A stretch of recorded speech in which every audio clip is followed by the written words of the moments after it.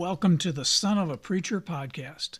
Please sit back and listen to the thoughts and musings from sermons that were first brought to the pulpit 4, 5, even 6 decades ago. I am GW, and I am the Son of a Preacher.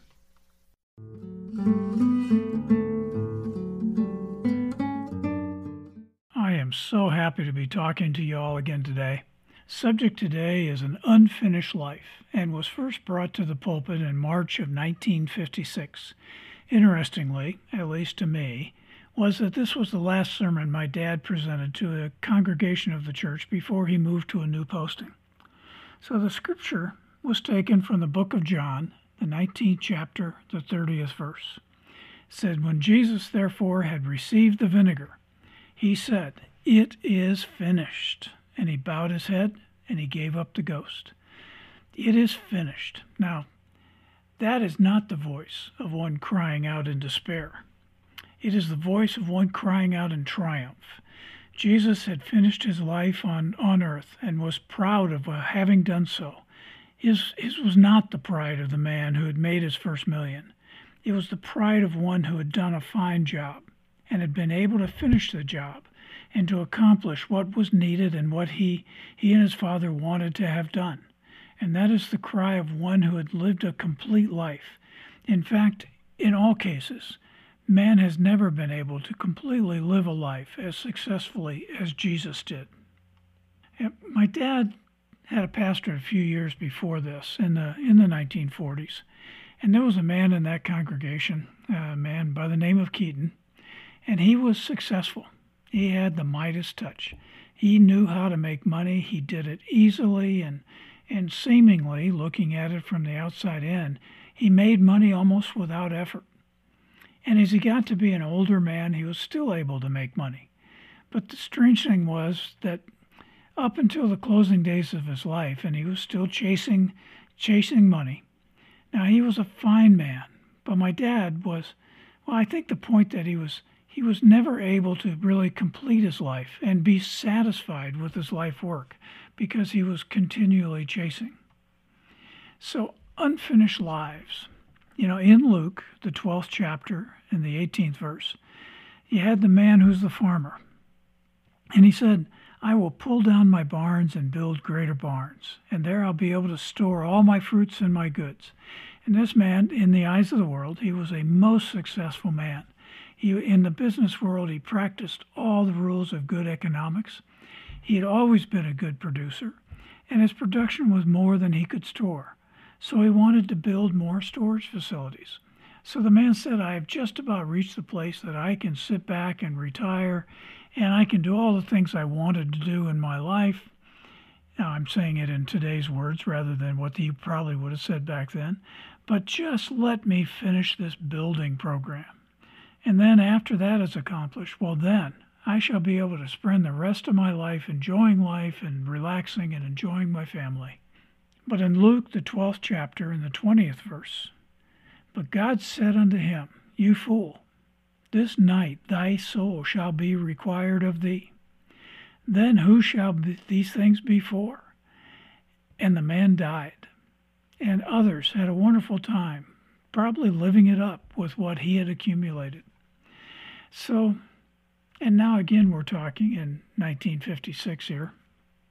And my dad talked about a pastor from Long Beach, California, who had recently suffered a serious heart attack.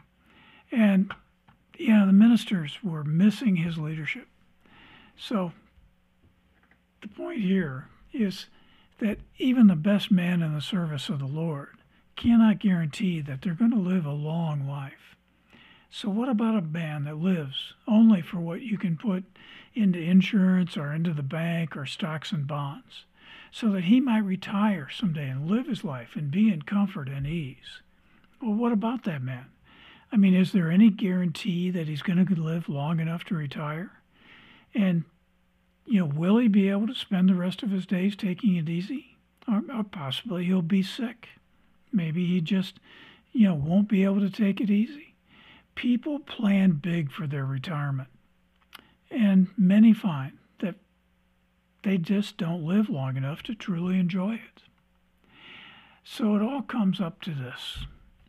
None of us can expect to complete our lives according to the plan that we have in our mind. So we may be able to live a satisfactory life, but none of us can expect to complete the lives on this earth and completely to our satisfaction. We must look for complete satisfaction as our eternal reward and have it in heaven. So in Ephesians, the 2nd chapter, the 8th and 9th verse, it says, "For by the grace are you saved through faith, and that not of yourselves. It is the gift of God, not of works, lest any man should boast." Yes, we have eternal life, but we have it because we believe in the Lord Jesus as our Savior. And the Lord expects us to live with an eye to the future. In Matthew, the 5th chapter and the 10th verse, it said, "Blessed are they which are persecuted, for righteousness is theirs in the kingdom of heaven."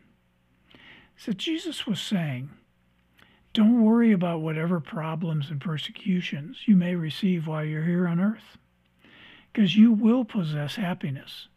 And the whole principle of Christ is that we should live in such a way that we walk into heaven with our heads held high and proud of our Christian heritage.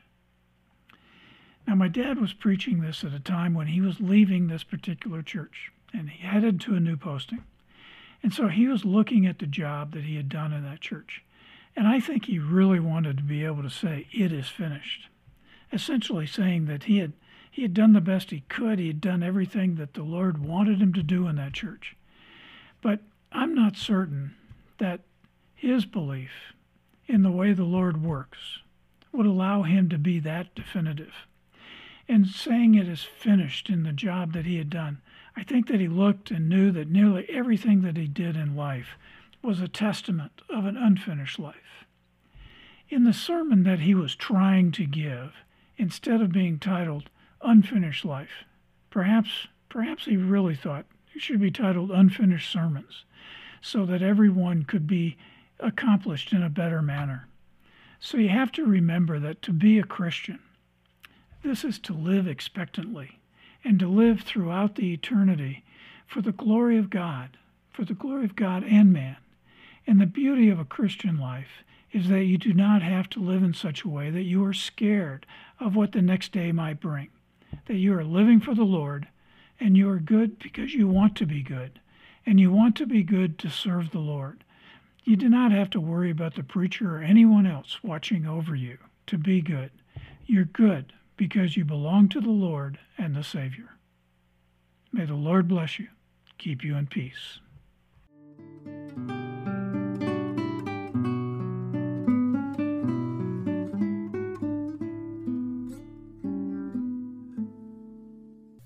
Thanks for taking your valuable time today to listen to the musings of this son of a preacher.